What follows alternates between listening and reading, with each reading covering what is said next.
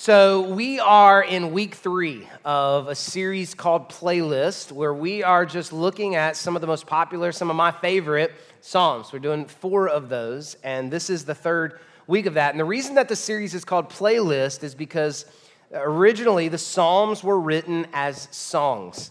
And so Psalms is kind of like the early hymnal, the church songbook, if you will, of the early church. They would come together and they would sing the Psalms. Now, we're not going to do that today, but we are reading through these Psalms to learn a little more about God, learn a little more about ourselves, all right? And the reason that hopefully you've been enjoying this series, it's been meaning something to you, we've been hearing a lot of great feedback, actually more than normal, is because there's something powerful about the book of Psalms. It is so raw, it's so emotional, it's so honest, that when we read it, there is a part of us that just connects to it. And we've said each week that there are 150 Psalms, but out of the 150, there are 3 styles of Psalms, 3 kinds of Psalms. I'm going to give these to you again. The first kind is what we would call Psalms that are hymns. And these are just general in nature about God. The Psalm we're going to read today is a Psalm that's a hymn. The second kind of Psalm are what we would call Psalms of lament. And there are more Psalms of lament than any other type of Psalms in the Bible. And we just call these the Taylor Swift Psalms, all right? These are like the heartbreak, I'm mad about it, somebody broke up with me, I'm mad, I'm going to write about it. That is Psalms of lament. And then the third kind of Psalms are Psalms that are Psalms of thanksgiving. And these are specifically about a time when God did something, and the author, which is usually King David, but the author, whoever it was, is writing about that time. And so Psalms that are hymns, Psalms of lament, Psalms of thanksgiving, what we've said each week is that the book of Psalms and these words that are written give all of us who follow Jesus permission to be emotional. You get to be emotional. You don't always have to be happy when you come to God or pray to God or worship God. You don't always have to be full of faith. That these words and these Psalms that we read over and over again let us know that there are highs and lows. There are days you're full of faith and days when you're full of doubt, days when you are depressed and days when you are encouraged. And God doesn't expect you to not be emotional. He can handle it, whatever it is. And so we come to Him, we pray and we worship with all of our emotion. And that's why the book of Psalms resonates with us so much. And sometimes it can feel like the Bible's outdated or irrelevant. It's not true, but it can feel that way sometimes. But no one has ever accused Psalms of being outdated or not relevant to our lives, because there's something about it when we read it that we go, yeah, that's how I feel. That's what I said, right? And so we connect with God in that way. However we are feeling, we come to Him. So today we are going to read Psalm 19. The first week we looked at Psalm 139. Last week we looked at Psalm 51. And this week we are looking at Psalm 19. And Psalm 19 is actually a really short psalm. It's only 14 verses. We're going to read every verse today. But in those 14 verses is so much truth. Psalm 19 is a psalm about God, specifically about the glory of God. And that, if you're not familiar with that phrase, just think of it like this, that imagine that one day King David, woke up and was in an unbelievably great mood. And so he got a pen and a piece of paper and he wrote the most positive, in love, romantic psalm about God. That is what Psalm 19 is at its core. And C.S. Lewis, if you're familiar with that name, C.S. Lewis loved Psalm 19. He said this. He said, I take Psalm 19 to be the greatest poem in the Psalms and one of the greatest lyrics in the world. Now, I mean, C.S. Lewis usually knew what he was talking about, all right? So it is famous, it is moving, and it has been that way for thousands of years. I read a story the other day about Lawrence of Arabia. After World War I, he had, obviously found some fame after the war, and so he made a trip to Paris, and he took with him some of his friends who had never left the desert. And so they went on kind of a tour and celebration, and they were going on this tour, and he's showing his friends all around the city, and they're seeing all these amazing things, but what they were most impressed by and marveled at while they were there in the city was the water faucets. They had never left the desert, and so this idea that they could just have water on demand was what impressed them most about Paris, right? And so on the day that they were going to leave town, Lawrence of Arabia went into the bathroom to find his friends trying to figure out how to unhook the faucets and take them with them. And he said to them, "What are you doing? Why are you trying to take the faucets?" They said, "It is really dry in the desert. We need more faucets," right? Now, the reason I'm telling you that story is because Psalm 19 is going to remind us today that what we need is more of Jesus. We don't need more religion. We don't need more rules. Sometimes religion is the pipeline by which we meet Jesus, and that's okay. But we don't need more faucets. We need more water. We don't need more rules. We need more of a relationship with Jesus. And Psalm 19 is going to remind us of that. And the other reason that we're going to talk about Psalm 19 is because it's going to lead us to this place at the end where we can make an invitation to God to come into our lives, that we can know him personally and invite him into our lives. We're going to be challenged to view God as more than just a higher power out there somewhere. But we're going to go, I would say it like this, that Psalm 19 is going to help us to go from just looking to God out there somewhere or up there somewhere to inviting him into a personal, intimate relationship. And I would even go as far as to say that you are probably familiar with Psalm 19, whether you realize it or not, whether you're familiar with church or have much of a religious background, whether you've ever read the Bible before or not. I would be willing to bet that you are probably familiar with Psalm 19. The very last verse, you've probably heard it. You may have even recited it somewhere in a reading of some kind. And so let's just start at the end. We're going to go back to the beginning in a second, but we're going to start at the very last verse and read verse 14 together. And tell me if this sounds familiar to you. Psalm 19, verse 14. Here's what it says.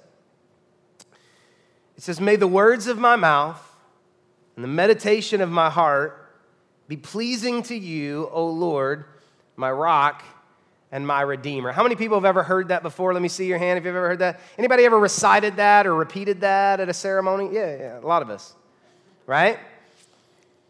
And so I just want you to know where we're headed. That by the time David gets done going through the first 13 verses, he's going to lead us to 14. An opportunity to say to God, "God, may the words of my mouth and the meditations of my heart be pleasing to you, O Lord, my rock and my redeemer." That's where he's going to take us. So let's now go back to the very beginning, to the very first verse, and see how we could get to that place to say those words, but not just to say them, to mean them. All right, so here we go. Psalm 19 is broken up into three very distinct sections, verses 1 through 6, verses 7 through 11, verses 12 through 14. Very distinct sections, and so we're going to read each of these sections and see what God is trying to teach us today. Here we go. So Psalm 19, verses 1 through 6, let's read it together. It says, "The heavens proclaim the glory of God. The skies display his craftsmanship. Day after day, they continue to speak. Night after night, they make him known.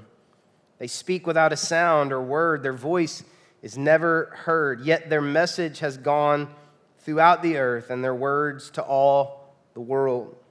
God has made a home in the heavens for the sun. It bursts forth like a radiant bridegroom after his wedding." How many people know that's a a lot of burst? Here we go. "It rejoices like a great athlete, eager to run the race.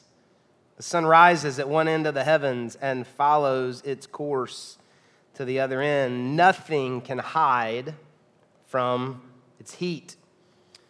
So in these first 6 verses of Psalm 19, David tells us about the creative genius of God. So if you have your sermon guide, grab that and write this down. Number 1, write this down. God inspires me. God inspires me. In its simplest terms, David is saying that when you see the beauty of God's creation, you can't help but be moved. You can't.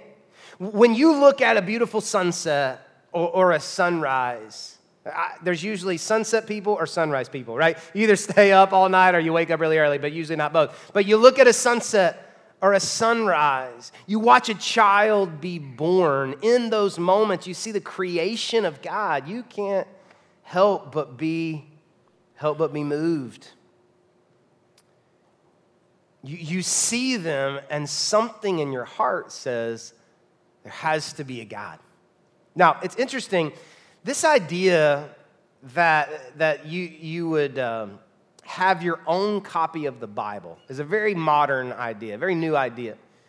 It wasn't until the late 1400s, really honestly the early 1500s, when people were able to own a personal copy of the Bible. If you were lucky, your whole town would have one copy.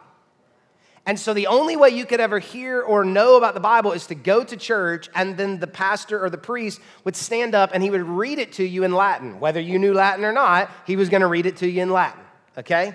And so that's all you had. No personal copies of the Bible. No waking up in the morning, cup of coffee, back deck, reading the Bible. There was no concept of that. So if people didn't have a copy of the Bible, how did they know God? How did they connect with God? How did they get to know about Him? They looked to the sky. The Bible teaches us that they would look to the sky, and that even though they didn't have the Bible, they knew there was a God, and they even knew what He was like by looking around at all that He had created. So if you're here today and you're not an introvert and it feels like everybody who loves Jesus is an introvert, you're like, I don't journal. I got 17 journals with like one page in them. Like, I don't journal. I don't read all these books. Like, there is a way to know God beyond a book. You can experience Him and see Him, right? And that's the way that they would do it back then. Let me read you another verse. This is not on your sermon guide, but it's in Romans, going to the New Testament. The Apostle Paul was writing in Romans in the first chapter, and he takes this idea and echoes it, but then he takes it a step further. Romans chapter 1, verse 20, he says, "For ever since the world was created, people have seen the earth and the sky. Through everything God made," check this out, "they can clearly see His invisible qualities, His eternal power, and divine nature," just from taking it in, right? "So they have no excuse for not knowing God." So Paul takes it a step further and says that God's creation is so amazing, so captivating, so awe-inspiring, right? That even people who have never heard about God, even people who have never heard teaching about God, know in their hearts that there is a God. Because there has to be a creator responsible for creating all of this, right? And when I read those words in Romans this week, just getting ready for this message, it made me think of one of the hope stories we showed a few months ago. We showed Bob's hope story. And in the hope story, he was telling his story, kind of his journey of faith. And he talked about how that through a series of events in his life, he came to the place where he didn't believe there was a God. That he would have described himself as an atheist. I do not believe there's a God. But all that changed when his first daughter was born, and he held her, and she grabbed his finger. And he said, in that moment, I realized there has to be a God. I mean, this can't be an accident. This cannot be a coincidence. There has to be a God. That's what Paul is saying in Romans 1:20. And we could all probably share similar stories like that. Statistically, 80% of people believe in God, and so we probably all have a story of something we experienced or something that we took in or something that we saw and witnessed that moved us, that made us stop and go, maybe God is real. Maybe there's a higher power up there. We love to be inspired by God. We love to go to the lake and sit on the boat and just take it all in. Jesus actually liked that too, by the way. We love to go camping and look at the sky. We love to go on vacation and stare at the ocean and our toes touch the sand. We love to take those weird family photos of everybody wearing white on the beach. We love to do that, right? Come on, be honest. How many people have ever taken that photo? Let me see. Yeah. 2 photos that of your past that will haunt you. The white beach photo and the Gatlinburg gangster gun photo. Come on. Those are blackmail material. Come on. Anybody ever taken the Gatlinburg? But yeah. Oh, yeah. Printing money down there. I don't know. Okay. In those moments when we take all that in, we are being inspired and moved by God, but we're not talking about a personal God. We're talking about a higher power type of God, a God that gives us goosebumps, a God that takes our breath away, a God that impresses us. But even people who don't have a relationship with Jesus can be inspired and impressed by God. We can marvel at his greatness and really be moved by him, but never have a personal relationship with him. Think of it like this. Imagine you had a friend who went on vacation to Los Angeles and bought a ticket to one of those like celebrity house bus tours, you know? And so they got on the bus and they drove, the bus drove them to Brad Pitt's neighborhood, and they're like 1,000 feet away from Brad Pitt's house, and they got binoculars and they see the house, and then they come home and your friend's like, I know Brad Pitt. You'd be like, you don't know Brad Pitt. You saw his house like 1,000 feet away. You didn't even see him. You just saw his house, right? That's what it's like when we only know of God based on something that we see out there somewhere. We don't know him personally. We just see his stuff and his things. And for some of you today, that's where you are in your faith. You believe there's a God, and you've even had moments in your life where you've felt him, but you would not say you have a relationship with God. And so God's work is inspiring, but it's not enough to just be inspired by God. David keeps going with this idea and takes us beyond inspiration in the next section of Psalm 19. So let's read that together, verses 7 through 11. The instructions of the Lord are perfect, reviving the soul. The decrees of the Lord are trustworthy, making wise the simple. The commandments of the Lord are right, bringing joy to the heart. The commands of the Lord are clear, giving insight for living. Reverence for the Lord is pure, lasting forever. The laws of the Lord are true, each one is fair. They are more desirable than gold, even the finest gold. They're sweeter than honey, even honey dripping from the comb. They are a warning to your servant, a great reward for those who obey him. So David in the first 6 verses talks about the inspirational qualities of God, but in the next section, he shows us that God is not just a creator, God is also a teacher. So if you have your sermon guide, write this down. Number 2, God instructs me. God inspires me, but he doesn't stop there. God instructs me. The second section of Psalm 19 requires us to move from looking to the sky to feel God to looking to the Bible to know God. It's not just enough to believe that there is a higher power or to be inspired by the creation. At some point, we have to get to know the God who created this amazing world. And most people never move into that type of relationship with God. I told you 80% of people believe in God, but the most recent stats would tell us that 25 to 31% of those 80% who believe in God would claim that they have what they would describe as a personal relationship with God. Most people keep God at a distance, but not David. Listen to the way my man talks about the Word of God.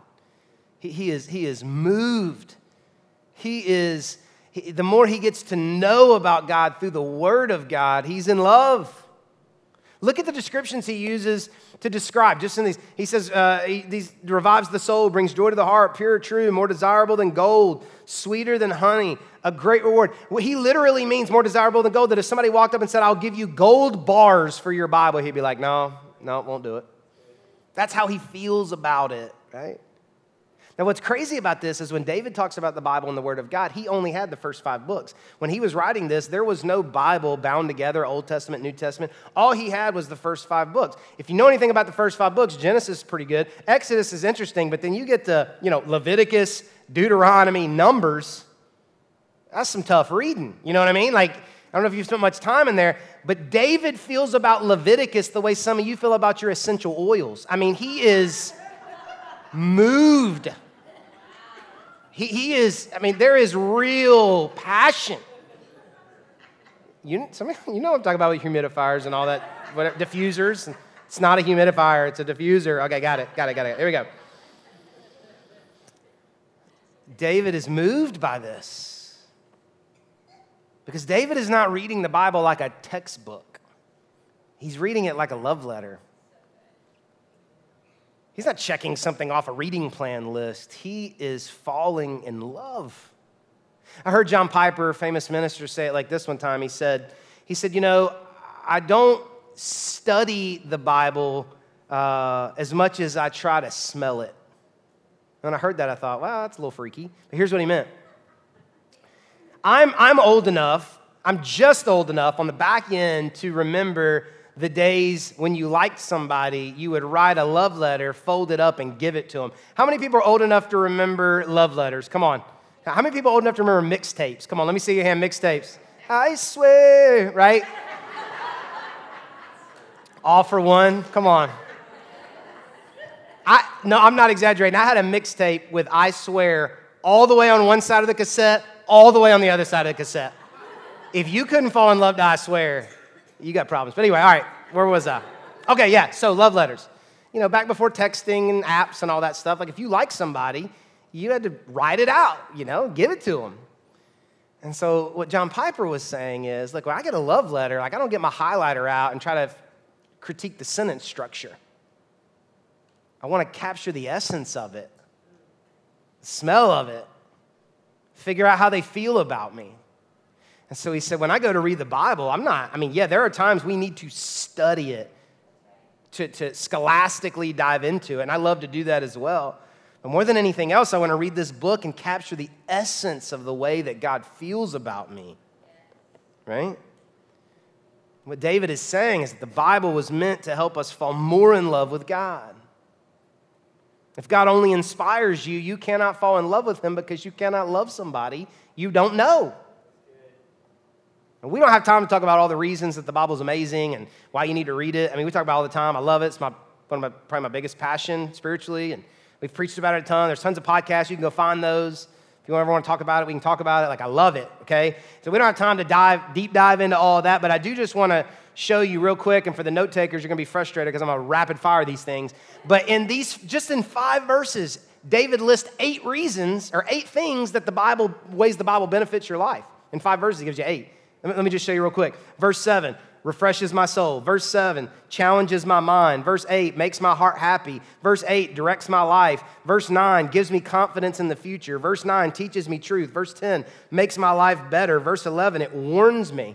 Just in 5 verses, he throws out 8 nuggets of the way that the Bible and the Word of God benefits my life. So David says, God inspires us and God instructs us. Now, I do want to just back up for a second and make sure to point out that we need both. What I'm not suggesting is that you go lock yourself in a room and only read the Bible, even though that would still work. I'm not saying that you just need to scholastically, mentally know God. You need to be inspired by God, and you need to know him. If you find your relationship with Christ being lifeless, even though you read the Bible, even though you know the information, you may need to go watch a sunset. You may need to go on a camping trip and take in the invisible qualities of God through nature, to be moved by him again. So I'm not just saying that we put that to the side and grab the Bible. I'm saying that we get to know him, but we also, get to be moved by him. And so some of y'all need to skip church one week and just go take God in somewhere, right? But then you don't just want one without the other either. So you don't say, well, I don't go to church and I don't need all that organized stuff because, the forest is my God. Okay, well, that's ridiculous, okay? You got to have the inspiration of God, but you also need the instruction of God. You're moved by him, but you also get to know him. Does that make sense to everybody? So God inspires us, God instructs us, but then David gives us one more in this next section. Let's start at verse 12 and see what he says. He says, how can I know all the sins lurking in my heart? Cleanse me from these hidden faults. Keep your servant from deliberate sins. Don't let them control me. Then I will be free of guilt and innocent of great sin. May the words of my mouth and the meditation of my heart be pleasing to you, O Lord, my rock and my redeemer. So God inspires us, God instructs us, but write this down, number 3, God inspects me. God inspects me. It's one thing to believe God exists. It's another thing to try and get to know God. But these last 3 verses, David takes it one more level by saying that he wants to please God. Look at these phrases he uses. Cleanse me, keep me, control me. Psalm 19 progresses from a belief in God to a personal relationship with God. We don't just believe in God with our eyes, and we don't just believe in God with our head, but we believe in God with our heart and our soul. David invites God into his words and into his thought life. It's almost as if, we see David progressing through this, it's almost as if David looks up to the sky and says, God, if you can make a sky that looks like that, what could you make with my life? It's almost as if David's sitting out by the water and it's just like this peaceful, like just unbelievable, serene environment. It's almost as if he takes that in and he says, God, if you can create this type of peace, what kind of peace could you create in my life? He takes how he's moved by God and what he knows about God, and he invites God into his life. And I think one of the things that I love most about Psalm 19 is because the way that we arrive at verse 14. We know, may the words of my mouth, meditation of my heart, maybe you had to recite that or quote that or something. We know it. We know the words. Depending on your religious background or, the way you were raised, your church or whatever it is, maybe somebody tried to show up and to try to get you to buy into verse 14, but they never gave you a chance to buy into verses 1 through 13. Right? Somebody showed up and tried to get you to want to please God before you fell in love with God.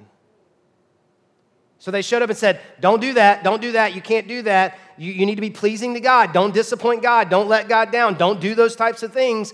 But you didn't love him. Why would you have a desire to please God if you don't love God? And just so you know, that is the textbook definition of religion. And we say all the time around here that religion changes what you do, but relationship with Jesus changes what you want to do. And so if somebody showed up and tried to get you to please God before you loved God, what you begin to pick up was really that theology is that you need more faucets, not more water. Does that make sense? We want to start at the end and tell people to live their life a certain way to please God, but it never works because you can only have the desire to invite God in and to want to please him when you take in everything that you know about him and see about him and all of his qualities and go, you're kidding, I get to invite you in? Whoa. You're telling me the guy who created all of this and the guy who did all of this, I get to bring him in? I get to know him personally? Okay, I'm in. But it doesn't work in reverse order. You never fall more in love with God when you start with trying not to let him down. You fall in love with him, and then you live your life to please him. And so I love the way that it leads us there.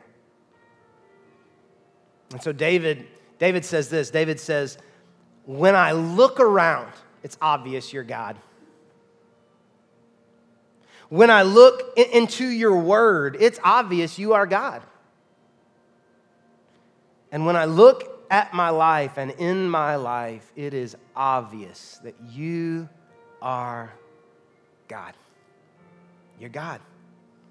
So this has been my prayer this week for you, and as just knowing we were coming to this moment, my prayer for you has been that you would be courageous enough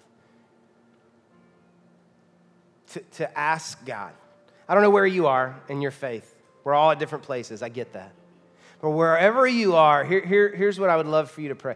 I would love for you to say to God, God, will you reveal yourself to me? Will you show yourself to me? Whether it's through creation, whether it's through a sunset or a sunrise, or a starry sky, will you give me some moments that take my breath away? Or maybe it's not that. It's, God, would you show yourself to me through your word? I'm trying to read this thing, but what is this? I don't even know. God, would you show yourself to me through your word? God, would you reveal yourself? And here's what will happen. You just trust me. Here's what will happen. You start asking God to reveal himself and to show himself, and here's what will happen. You'll start seeing him out there. You'll start finding him in here. And the next thing you know, even though 3 years ago you swore you'd never, the next thing you know, you ask him to come in here.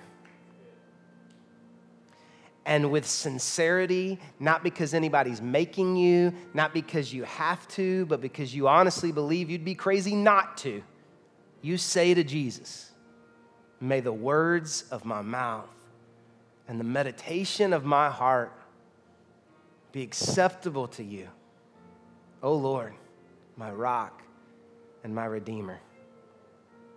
If you would make that and you would do that, will you do something in me? Let's pray.